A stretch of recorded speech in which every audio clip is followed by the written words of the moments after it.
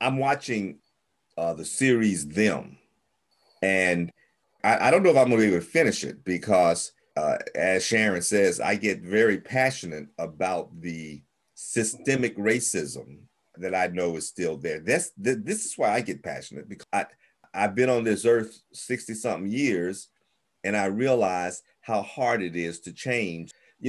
Think about this. Back in the 60s, when the Civil Rights Movement passed, and when the Housing Authorization Act passed, et cetera, and when the voting rights laws passed, and we had to reauthorize that. Do you know how it feels to have my right reauthorized? My right to vote has to be reauthorized by you. You have a contract, you got to have the board approve it again. And, the president has to say you're okay. And if not, we'll go hire somebody else. Yeah. I mean, why is that? All of a sudden, I am a attenuated citizen. Yeah. I mean, I don't understand that. I mean, the recognition of my right is temporary. And then you want to tell me that there is no systemic racism? No white person has to revalidate their right every 20 years. The strategy is obvious.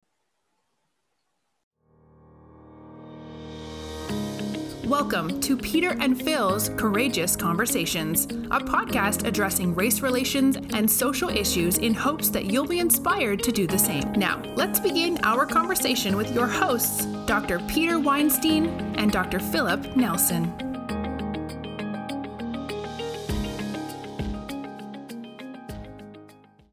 Welcome to Peter and Phil's Courageous Conversation. I'm Dr. Peter Weinstein. I am here with my partner in crime, Dr. Philip Nelson. Thanks so much for joining us. This week's podcast is entitled A Civics Lesson. Please listen, enjoy, and share. Thank you. In the news, and especially watching what's going on in Arizona and Georgia and Michigan with the efforts to relive November and in many other states to ultimately control the future from an election standpoint, it's got to bring you back to 1965 from a deja vu standpoint. Like, haven't we done this before? Yes, but I find it both ironic as well as threatening that we don't seem to understand the real threat here. I mean, I am amazed that any party of any state could take control of state records. I mean, that's what's happened. I mean, yeah. And I don't understand why it hasn't been challenged. I don't understand why the federal government allows it. I mean, they sent a letter and they, and everything, but I don't understand why it hasn't been challenged in court. I don't understand why the commission didn't take it to court, didn't take the state legislature to court. I don't get that. And the fact that now they've had enough and they're publicly fighting it, I don't get how they would have turned over all of those votes, all of those paper ballots for people to mess up with, I mean, and especially when they realized from the jump that company had no idea what they were doing when they were using blue ink pens, and the danger of spoiling the vote. As far as I'm concerned, those ballots are spoiled now anyway. The whole thing doesn't make any sense. I mean, it makes sense when you suddenly realize who's really behind it. Well, yes. I mean, and it's another great distraction from the things of greatest concern. I mean, yes. The headline shouldn't be November 2020. The headline should be infrastructure, COVID, the war or the battles that are going on in Palestine, the deaths in India and Latin America and in South America. I mean, let's talk about real news and not be distracted by an effort to be a magician and make the pyramids disappear. I mean, let's get David Copperfield off the screen and let's get Walter Cronkite back on it. Well, I hear your desire, but this is real news. This is the undermining of American democracy. Yeah. Right? This is the disenfranchisement of faith. Everybody keeps saying, they don't want a socialist system, and yet now they're building one. You start by undermining democracy. The best way to get to a socialist system isn't to pass a $3 trillion bill. Right. If you really want a socialist system, undermine the American democratic system. Yeah, they're chipping away at the keystone of democracy. We're just skipping over the socialism step, and we don't realize that we're barreling headfirst into the communist territory. Well, if I remember my physics correctly and my architecture correctly, the keystone is what holds the building together. It holds that arch together. It's the top. And if you remove that keystone, everything starts to fall. Well, the electoral and democratic component of voting is the keystone to democracy. It is. And so little sand by sand, stone by stone, there are efforts to remove that ultimate keystone, and with it will collapse the democracy that for the past, 1776, 245 years, we spent to build, and it's taking very little to break it down. Even Cruz is using Russian propaganda to make his point. I don't know if you saw the video, but Cruz apparently sent out a video on social media, a recruitment video for the Russian army.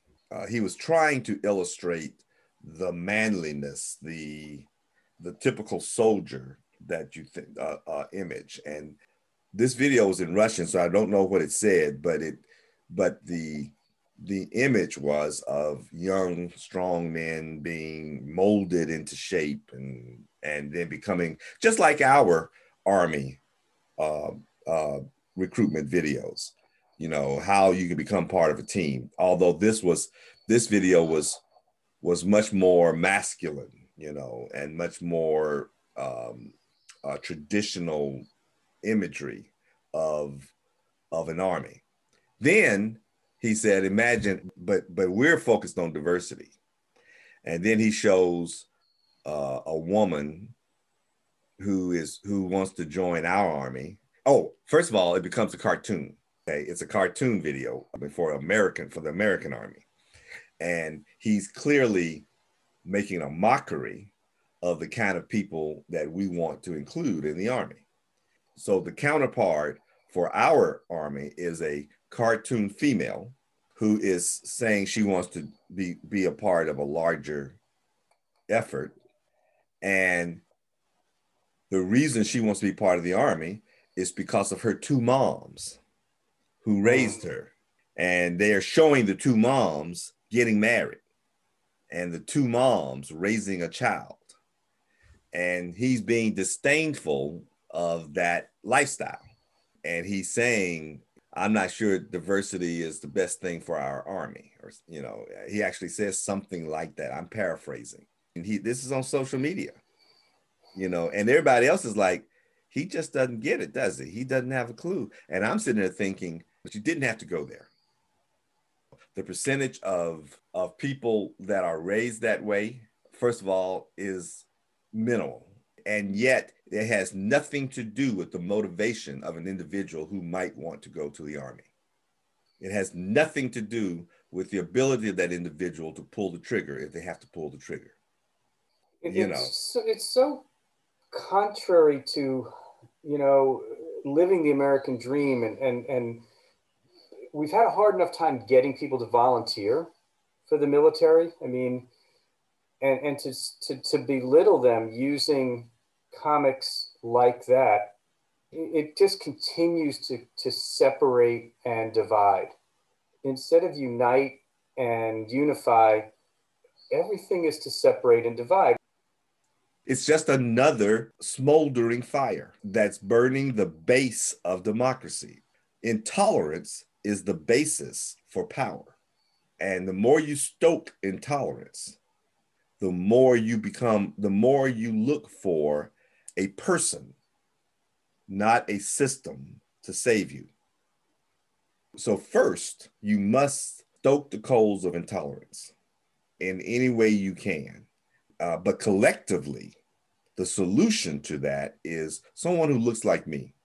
And when I say like me, I don't mean like me. Someone who looks like the image of the America that I want to maintain, and that is a white male. But if I say it that blatantly, I will lose. I'm already losing.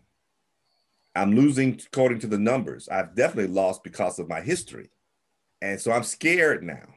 But I'm willing to reach out to another white male, even if it means changing my theocratic oath.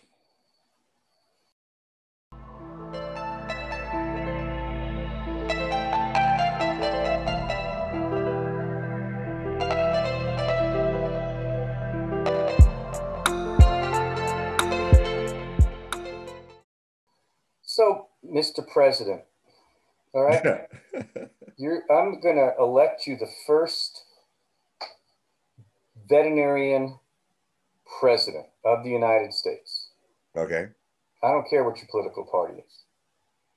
But with what you have in mind, whether it's able to easily be validated by fact or not, what would you as president do to start to strengthen the keystone, to start to rebuild the foundations, and to make democracy or return democracy to where I think we were at least 5 years ago, but even if we want to go back further, what's the solution to the problem?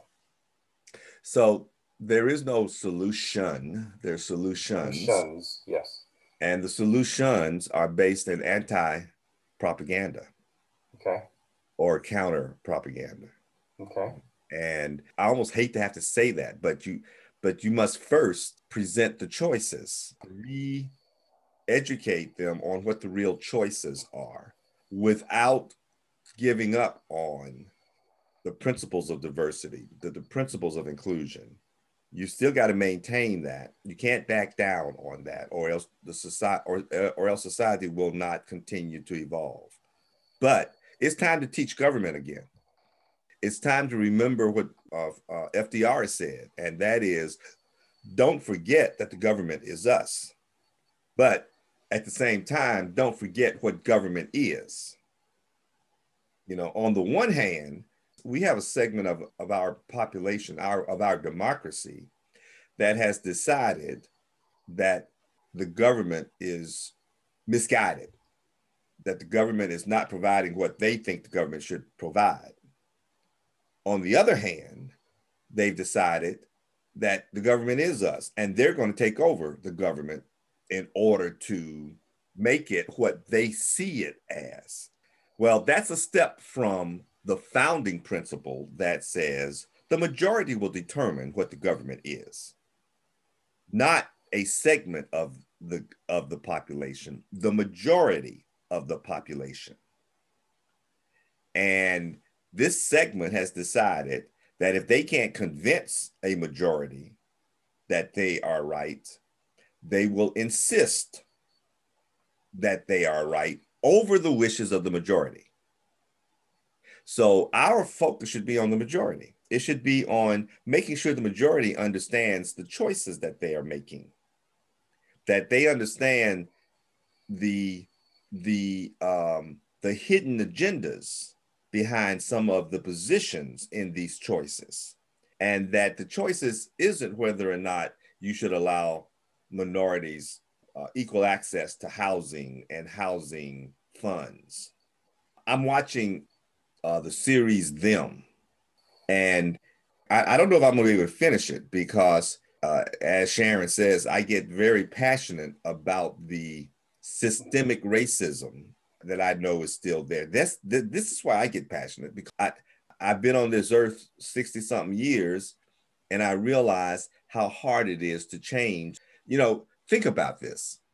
Back in the 60s, when the Civil Rights Movement passed, and when the Housing Authorization Act passed, et cetera, and when the voting rights laws passed, and we had to reauthorize that. Do you know how it feels to have my right reauthorized? My right to vote has to be reauthorized by you. You have a contract, you got to have the board approve it again. And, the president has to say you're okay. And if not, we'll go hire somebody else. Yeah. I mean, why is that? All of a sudden, I am a attenuated citizen. Yeah. I mean, I don't understand that. I mean, the recognition of my right is temporary. And then you want to tell me that there is no systemic racism? No white person has to revalidate their right every 20 years. The strategy is obvious. It's obvious that maybe we can use the Negro vote to their detriment so that we can change the majority's opinion. Maybe we can be in charge of the legislature. Our party can be in charge of the legislature, and regardless of what the citizenry thinks, we can still obliterate the right to vote for a segment of people, so we can stay in power. Once again, it's all about staying in power. I know I'm drifting, but I'm trying to explain why you have to teach civics again. Part of the solution is making sure that our children understand our system. But in order to do that, you must be able to honestly teach principles to stick to. The principle that all men are created equal. That's the fact. If you can't stick to that principle, then you can't even talk about a democracy.